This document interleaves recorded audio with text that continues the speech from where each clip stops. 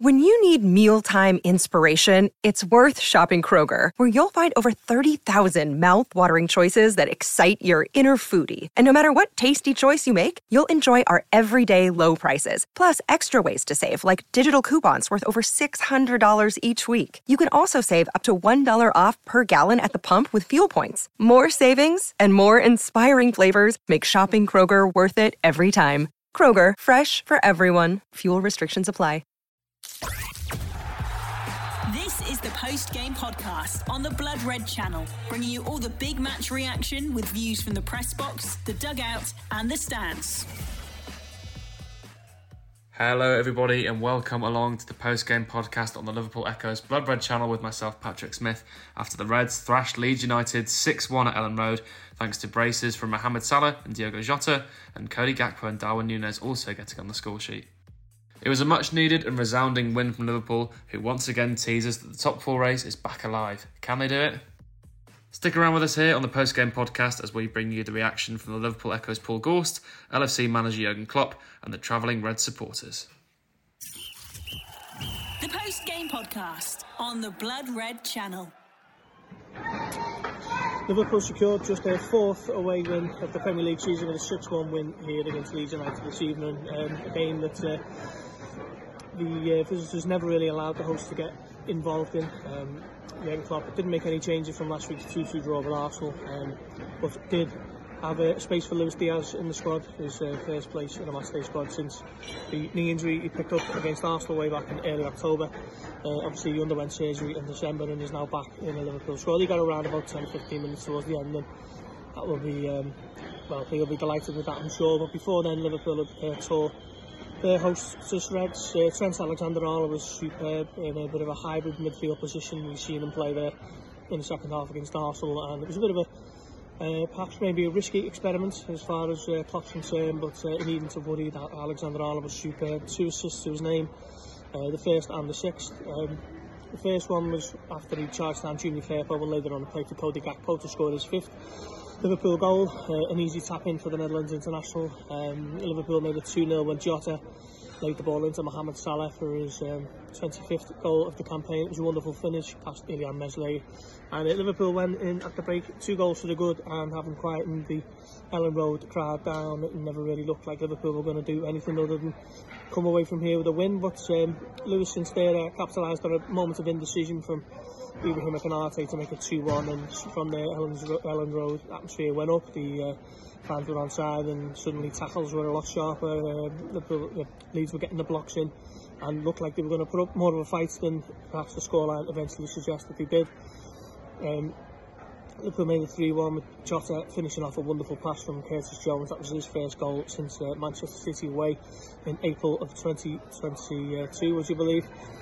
He's gone over 12 months without a goal. That owes so much to the 6-month period that he's had with the calf injury, or rather the hamstring injury in pre-season, and the calf injury he picked up against City in the home game in October. His season has pretty much been rocked by those injuries, but this was a lot more like it from the former Wolves man. He had another one when Liverpool went through the gears, and he struck it on the edge of the box after a pass from Jordan Henderson, fired the first time past Elian Mesley, and it went in off the post to make it I think that was possibly 5-1. Before then, Mohamed Salah put the finishing touches on a wonderful sweeping move involving Andy Robertson and Gakpo and Jota, and Nunez came off the bench as one of 4 substitutes late on, finishing off after a wonderful pass over the top from Alexander-Arnold. So all in all, it was a very good night for Liverpool, just their 4th win on the road, as I say, but perhaps a little bit of a change from what we've come to expect from Liverpool. We've seen them be horrendous on the road at times this season, defeats at the likes of Brentford and Brighton and Wolves, but this was much more like it, and the fact that it's only their 4th biggest win of the season in all competitions suggests that Liverpool, for all the confidence issues that they've had, understandable energy issues in the field, and for all the problems that we've talked about all season, they can still turn it on when they get the wind in the sails. They've obviously beaten Leeds United 6-1 here, they've beaten Manchester United 7-0, they've beaten Bournemouth 9-0, they've beat Rangers at Ibrox 7-1, so this is a team that can still smell blood. It's just a case of getting that swagger, that confidence back into the game on a more consistent basis. Perhaps it's come too late for the Champions League places this season, but there are still Europa League places up for grabs, and this will be a welcome boost for Jurgen Klopp as he prepares to welcome Nottingham Forest to Anfield on Saturday afternoon. It's finished here at Elland Road. Leeds United 1, Liverpool 6. The post-game podcast on the Blood Red channel.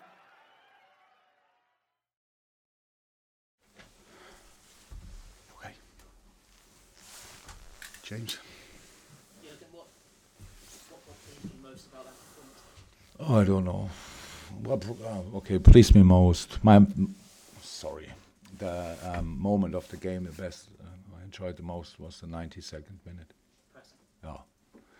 I think it's already 5 or 6-1, and we will lose the ball, and 4 players chase the poor player from Leeds in that moment down.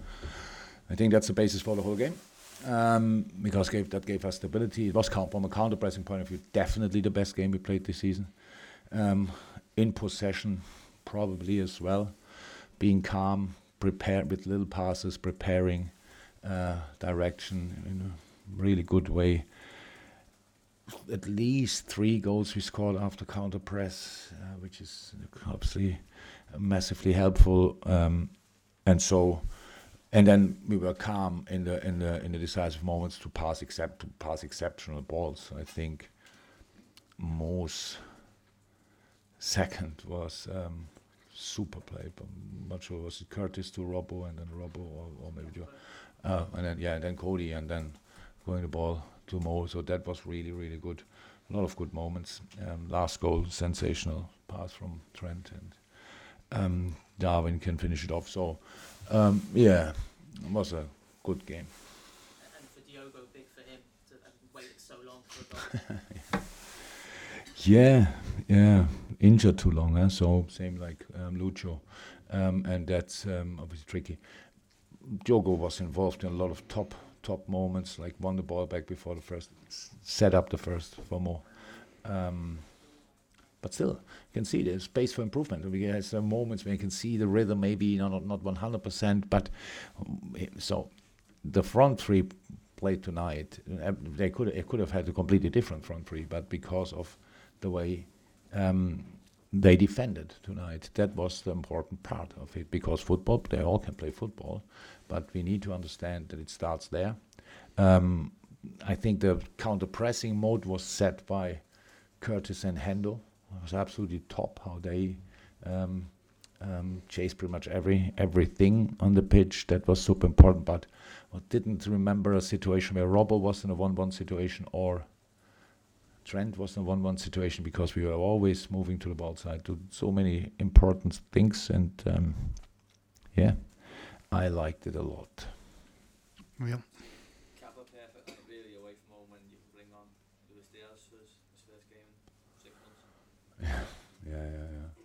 Yeah, super important. So Luis is back. He's now lacking rhythm, which is normal. Bit of sharpness, but that's normal as well. So he's in training sessions. It's not, you cannot get there to the final degree of sharpness. So we now try to just help him getting step by step back really into the team, to giving him minutes. And but it's just nice to see him play, to be honest. I missed him so long, so it's just nice to see him being involved again. Tom? Trent had 140 touches of the ball tonight. He obviously enjoyed that space coming into the middle. It's just really an appraisal of his whole round game in terms of how he influenced and dictated. He won the ball back for the first goal from that position as well. So like stepping really out. Was good. Was good.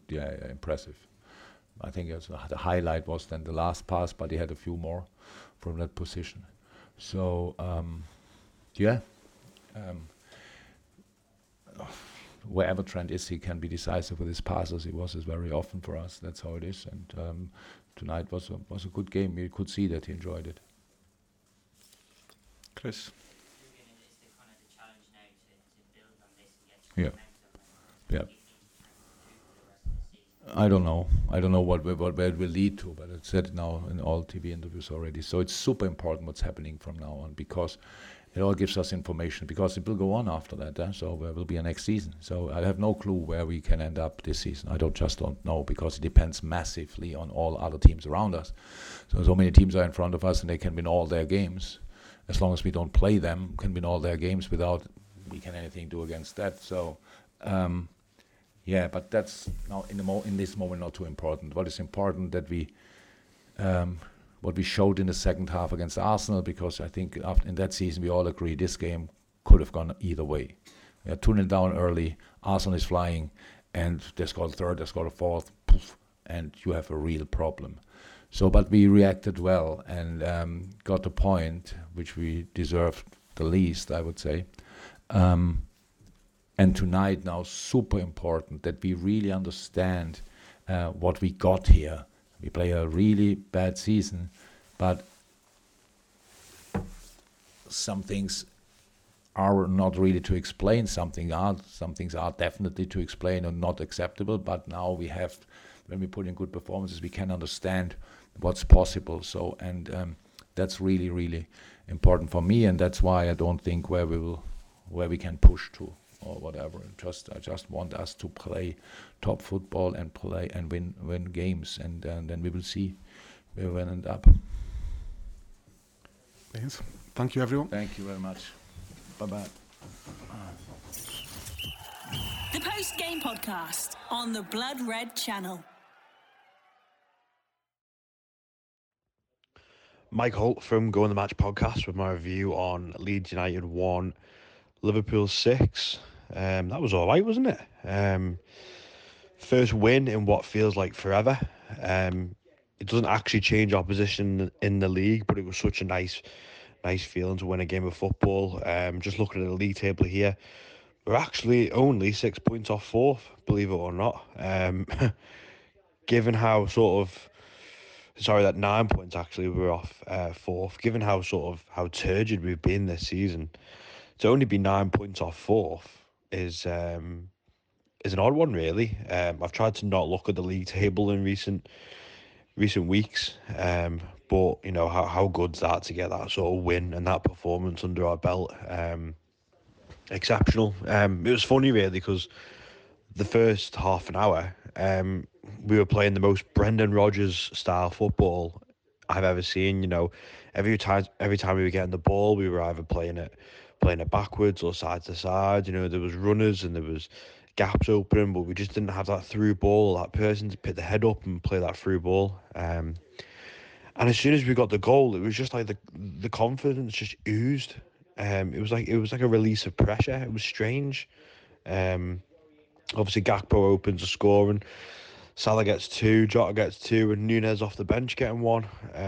You know, we literally did run riot in that second half. But like I say, first half it just took for that goal, and we used confidence.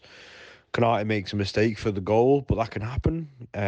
You know, the lads got him out of jail, and that's not happened enough this season. You know, when people have made mistakes, which is going to happen, you get your mate out of jail by scoring goals or making a last-ditch tackle, and they got him out of jail there tonight, so it was nice to see. I really enjoyed Gakpo's performance.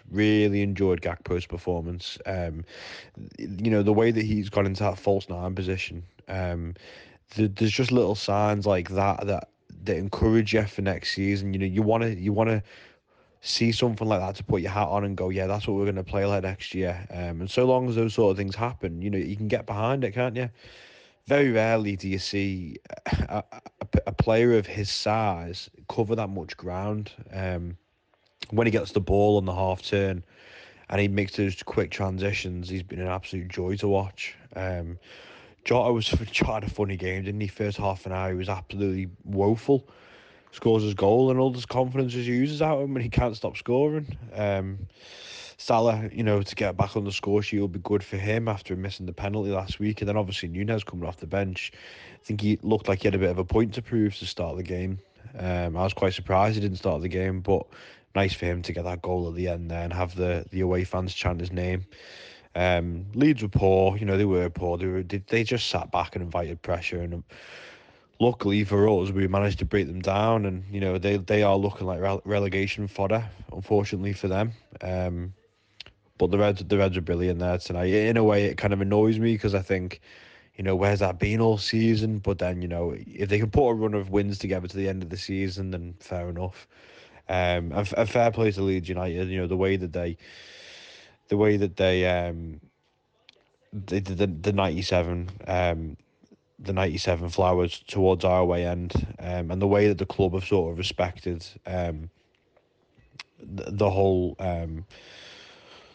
whole tragedy chanting as well.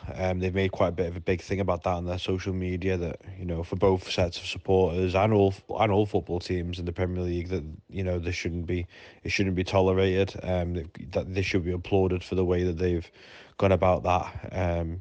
Not their night, but it was our night today. We're going to Forest at the weekend, and you're just hoping that we can sort of put a run together, and consistency we've been massively lacking.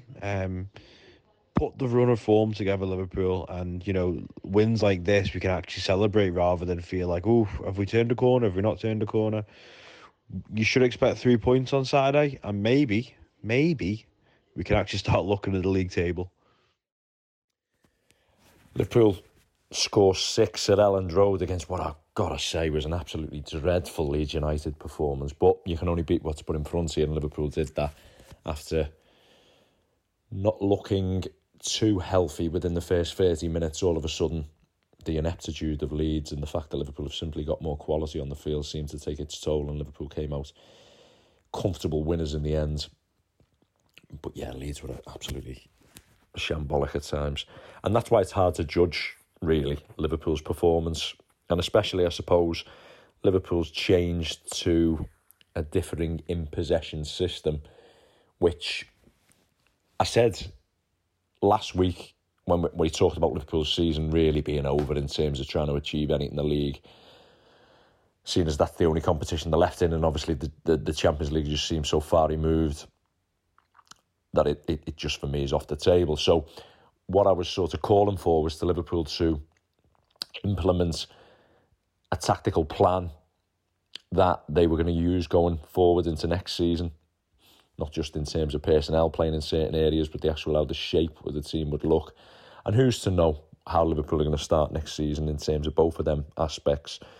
But I think it is refreshing to see something slightly different being implemented, because certainly what has been the old system and the old methodology that served Liverpool so well over the last few years has certainly not worked this season. So the fact that they now look to implement this in-possession differing system going towards the end of the season will be interesting. It'll certainly be tested a lot more than it would have been tonight, or has been tonight, against Leeds United.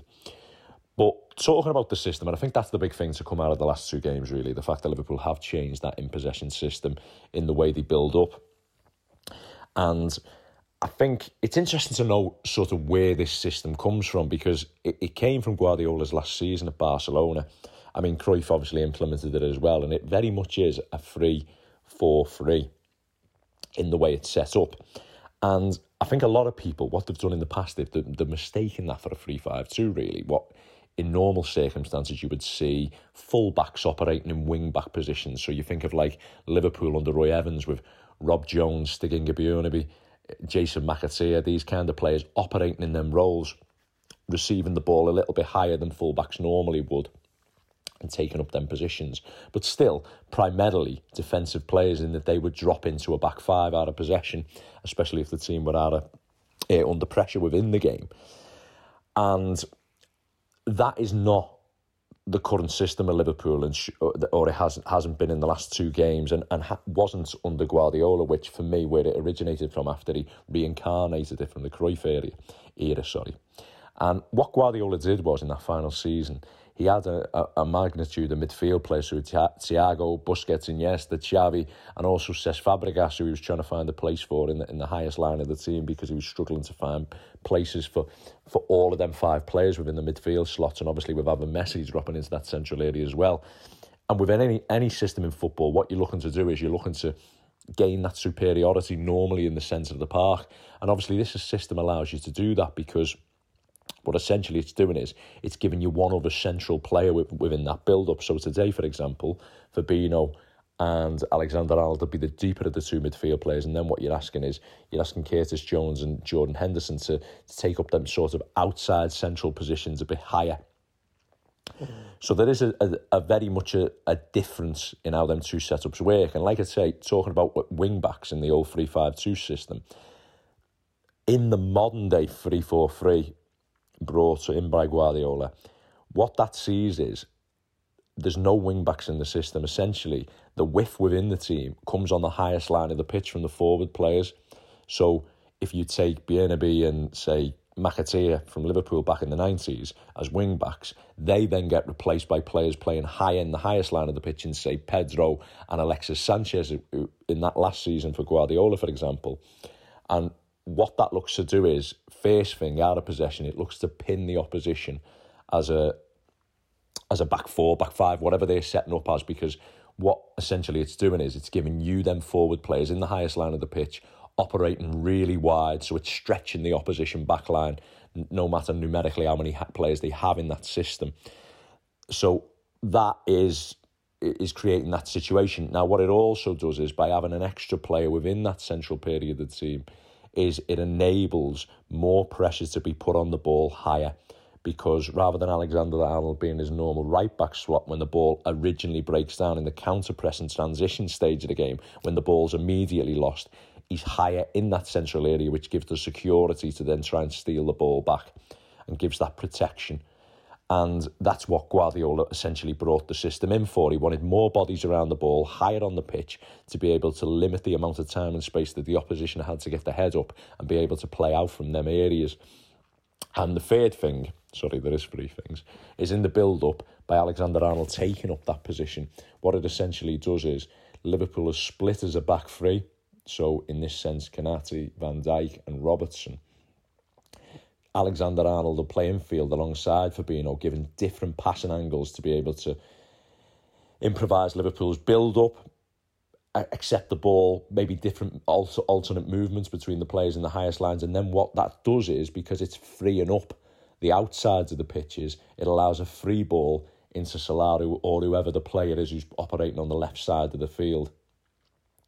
So it's interesting how Liverpool's sort of patterns and the areas that some of the players will find themselves in will be different, and we'll see how successful or unsuccessful that is. So, for example, Salah will be accepting the ball in much wider areas because he's becoming the width in the team. Obviously, Henderson will filter into that area as well, but essentially the free ball will be from that Konate pass or Alexander-Arnold pass, if it's given to him in the central area, out to Salah, because that channel has been opened up by Alexander-Arnold's inverting coming inside. That then brings the opposition player inside because they numerically have to match up.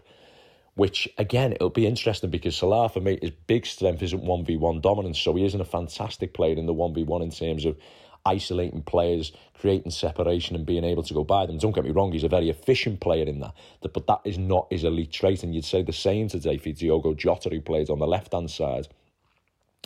However, so straight away to me, that says to me, well, right, is that really the perfect way to go for Liverpool in terms of maybe some of the profiles? Obviously, for different profiles in the squad, such as Luis Diaz, Liverpool's best dribbling in 1v1 scenarios, that would probably be the ideal because he's receiving the ball wide where he wants to accept it with pressure from one side.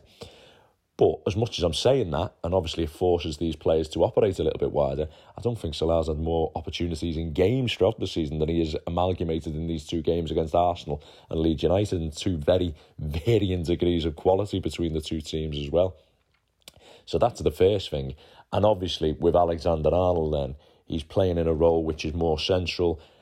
You know, I sometimes question whether fullbacks can play in higher areas, and what I mean by that is it's not as simple as fullbacks going from a fullback position because they're good at attacking and seeing the game in front of them to then all of a sudden be playing on the right wing where they're accepting the ball on the half turn. It's a totally different game, and maybe having to manage in isolation and look to cause 1v1 separation against the defender.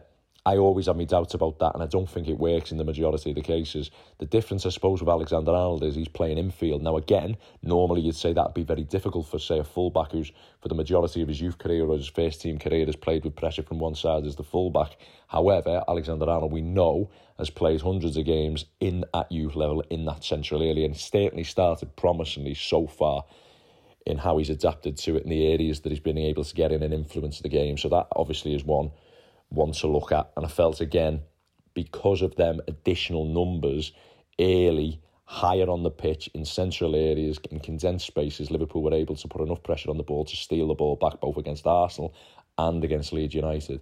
Again, we'll have to see the barometer as the weeks and months go on, I suppose. But in order for this system to work, I suppose, going forward next season as well, them outside centre-halves, if they are going to stick to the system, really need to be elite players in being able to manage 1v1 duels. We know Kanati is that. He's very comfortable going into them outside channels and being able to match up opposition because of his strength and physicality. Robertson isn't an ideal fit by any means, being a small full-back playing as one of them back players. But obviously what you do have to consider, and this is what has changed from Guardiola's first sort of development of the system, is it never used to be a full-back as that additional player in midfield. He had a Thiago or a Fabregas as that extra midfield man. Now it's moved on to being an Alexander-Arnold, a Zinchenko, a John Stones. And although that when the ball is turned over and the full-back operates in that central midfield zone and wins it back high from that central zone, what you'll notice is, and this has been the adaptation, is the full-back then retreats to his normal position when there is no pressure on the ball, when you are essentially in a rest defence, when you've had time and space to be able to regain your shape. And that is different from how Guardiola first implemented the system, because he used to look at them outside central midfield players to be able to do that job when the ball was turned over. So it is a slightly different implementation of it. But yeah, again, you know, if you were looking going forward and he wanted to continue with that, probably a different profile than Andy Robertson, who would play in there, maybe a left-sided centre-half who's got great physicality, and maybe like an Eric Abidal, who used to play the role very well for Barcelona in the periods where Guardiola used it. So they're just a few of my thoughts early doors on the system. It's by no means anywhere set in stone that Liverpool are going to use it going forwards over a longer period of time, but it's just been interesting to see it implemented, and they've certainly played better within the last 1.5 games than they have done through previously in the season. You've been listening to the post-game podcast on the Blood Red channel.